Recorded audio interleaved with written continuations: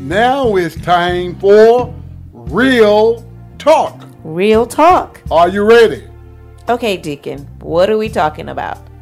What it means to serve God. That's a good one. Follow His commandments. This was fundamental when we discussed loving God. And it's just as significant when it comes to serving God. Yes, it is. It really is. You can't serve a God if you are not following His way of living. Remember, Jesus said, "Truly I tell you, just as you did it to one of the least of these who are members of my family, you did it to me." The commandments call for us to serve our neighbors, and so serving them, we are serving Him. That is so true. So, Amen. What it means to serve God, besides number one, following His commandment, the next thing is to worship Him. We serve Him when we take time to hold Him up in reverence. Absolutely. We remind Him of our loyalty and devotion and love for Him when we worship God, whether it's in church or in our day-to-day living. Have faith. Our faith is also a way of serving Him. Yes, it is. Without it, faith without works are dead. When we have faith, we are believing without fully understanding and knowing. And so we are willingly trusting in Him and giving ourselves fully to Him as followers and servants and ready to do His will. That's it. And the other thing is we need to perform acts of charity. When we do for others and serve others, we serve Him. Remember, this came up when it was explained about loving others was loving Him. Amen.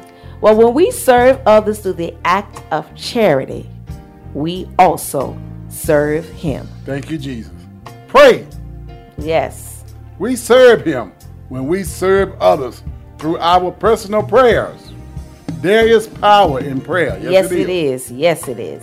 And when we intercede for others, we increase strength of our prayers. Yes, and we need to partake in church.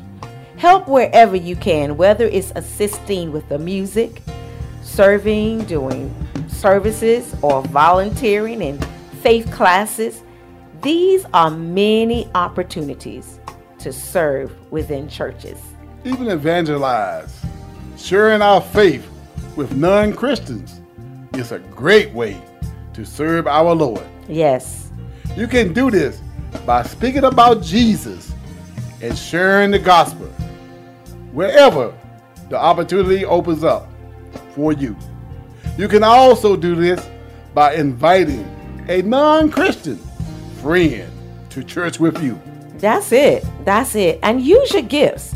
God has blessed all of us with gifts. Whatever your gift may be, use it to serve Him. That's right. You can do this by sharing His word with your gift or living your gift in a manner that glorifies Him. Amen. Be a mentor. Yeah. As Christians, we have a responsibility to guide others on a path of righteousness. So consider ways in which you can be a mentor for others, whether formally or informally. Maybe you know of a friend or a young sibling that you can advise. That's really great advice. And last and definitely not least, live the Beatitudes. Are you familiar with the Beatitudes? You'll find them in the Gospel of Matthew. It introduces us to the 8 blessings that will lead us to salvation. Just like the commandments, living the Beatitudes serves God by living in a way that God desires us to live.